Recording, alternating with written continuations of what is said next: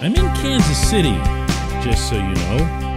I'm here because I covered the Steelers game against the Chiefs at Arrowhead Stadium, where there were 70,000 people and where the teams combined to have 106 participants, in which the teams also had to deal with COVID.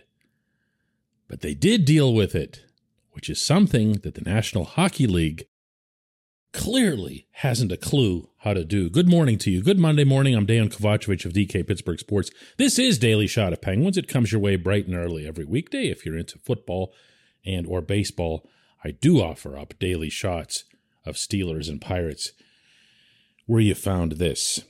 So, the latest, as of late last night, is that the Penguins game in Toronto that had been scheduled for tomorrow night is now postponed, just like the Penguins' previous two games.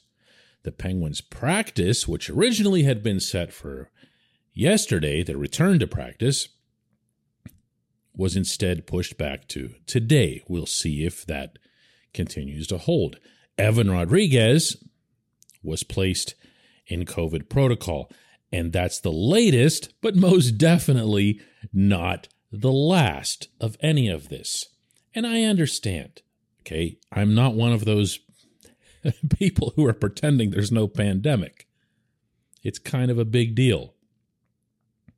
And it's important to follow guidelines and to follow what's prescribed for the public health, because this is a matter of public health, not individual choices or freedom or any of that other stuff.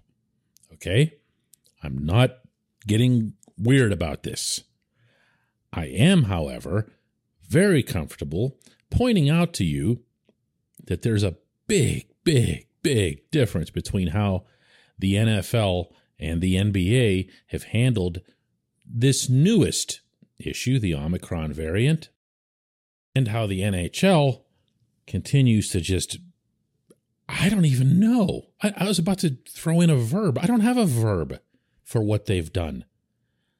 Last week, the league basically looked at the remainder of its schedule for the week and just wiped it out for no reason.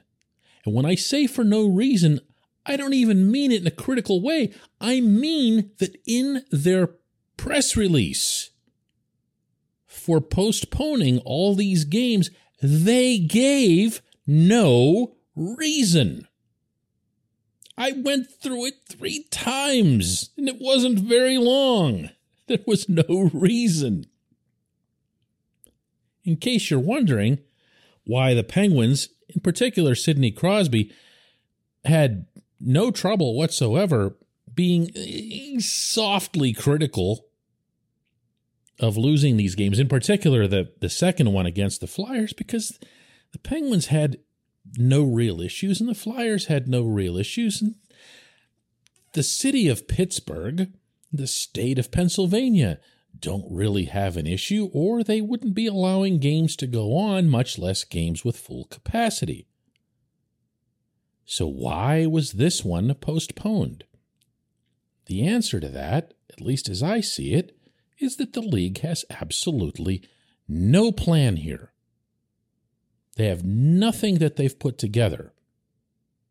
So what they said was, oh no, we have no plan. We have nothing that we've put together. So how about if we just, let's go over it again this weekend. Okay, cool. All right. We'll just delay everything. All right.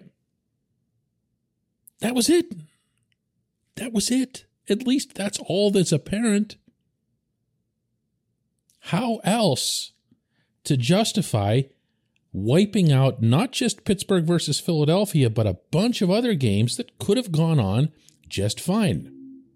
How else to try to rationalize that late last night they put out this big long memo about how they're going to handle this?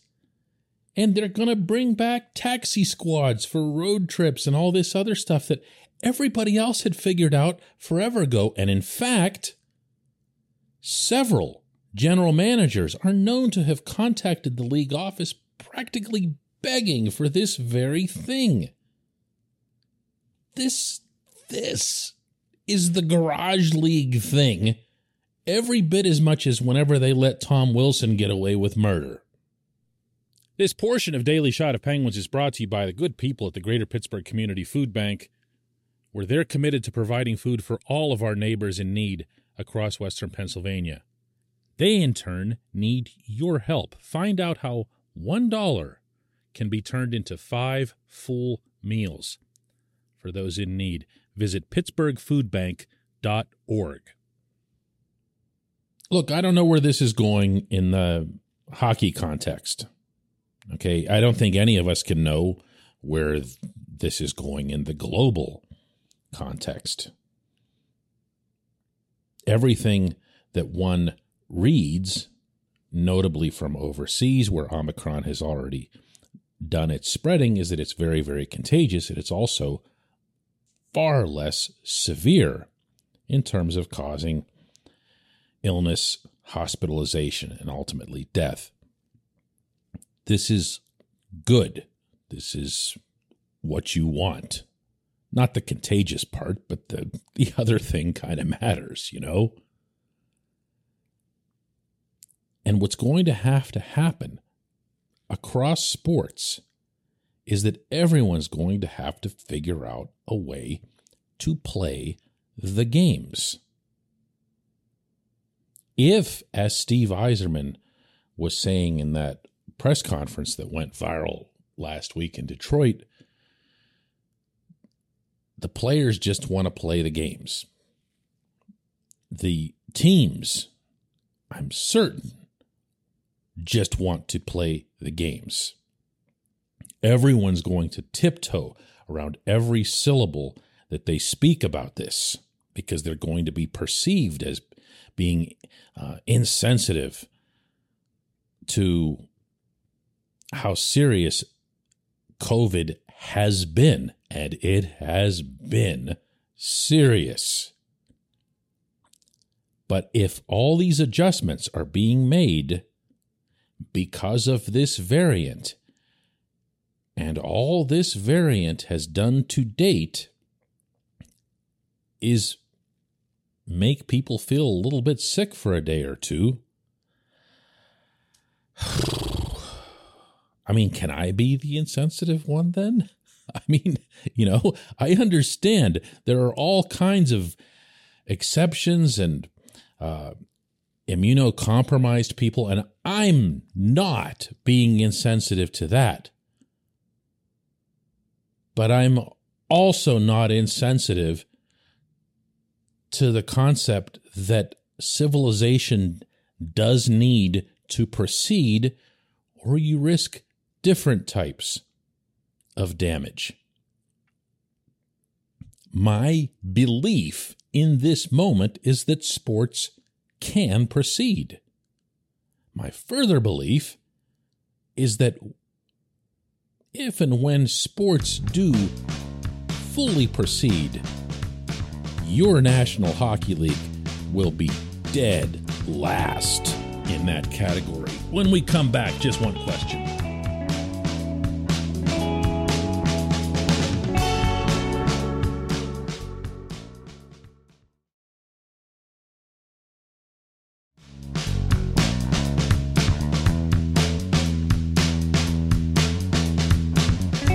It's time for Just One Question. That's brought to you always on this program by Fubo TV. The monthly cost of cable is over $200. Fubo TV is $65 a month to watch all the same channels, including AT&T Sportsnet Pittsburgh. And right now, Fubo TV is offering our listeners of this show a 7-day free trial and 15% off your first month.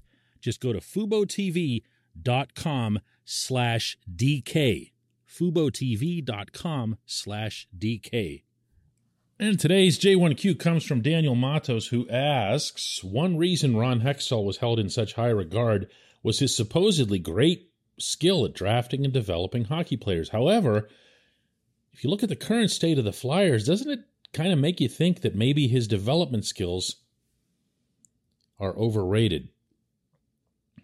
Daniel, the Flyers are not a particularly pleasant example that any team executive would want on their ledger, present or past. They've obviously been a pretty big disappointment.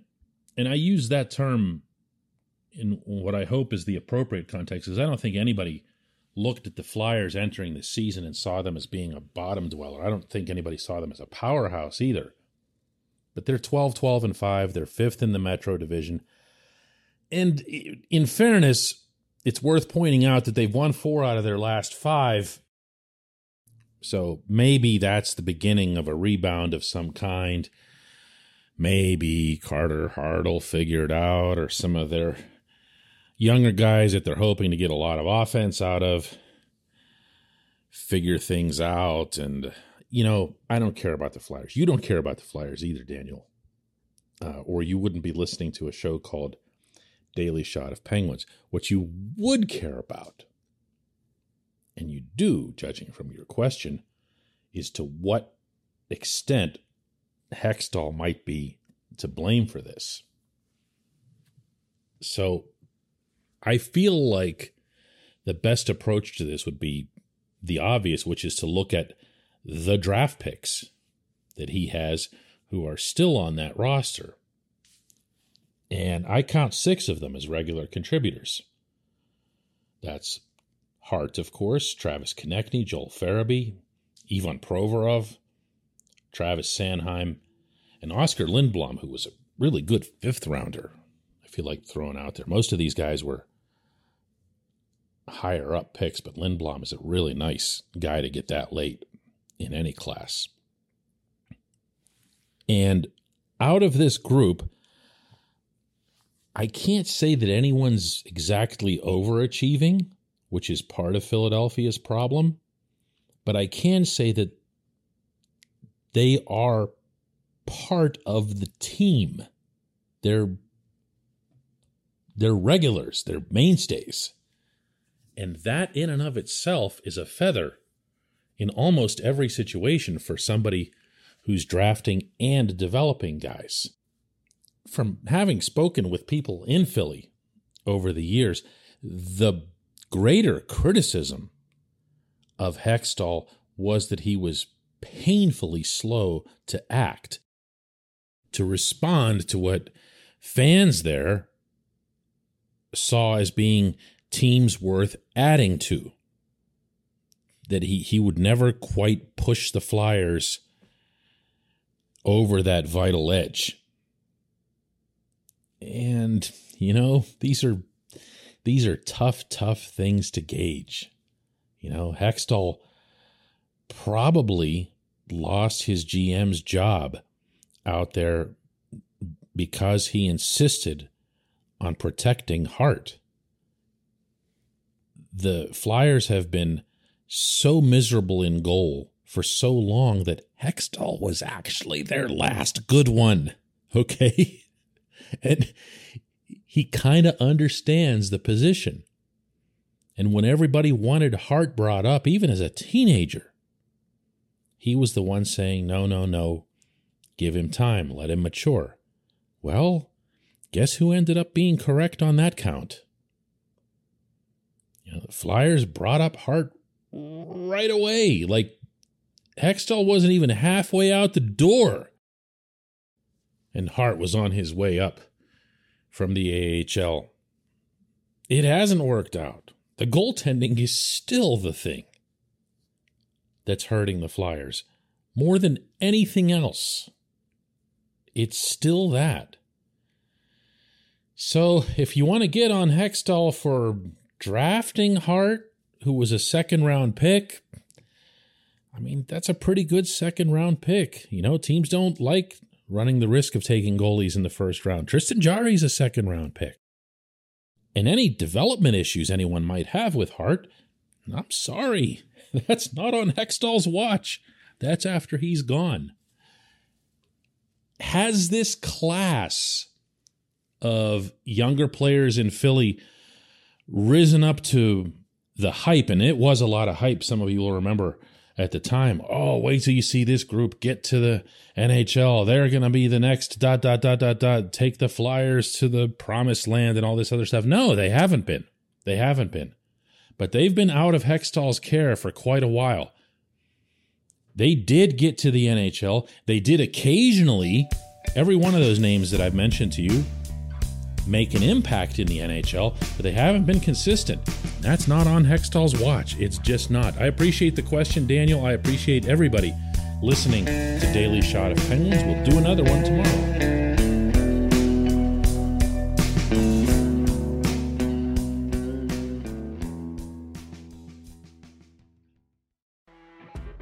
You know when you're listening to a true crime story that has an unbelievable plot twist that makes you stop in your tracks?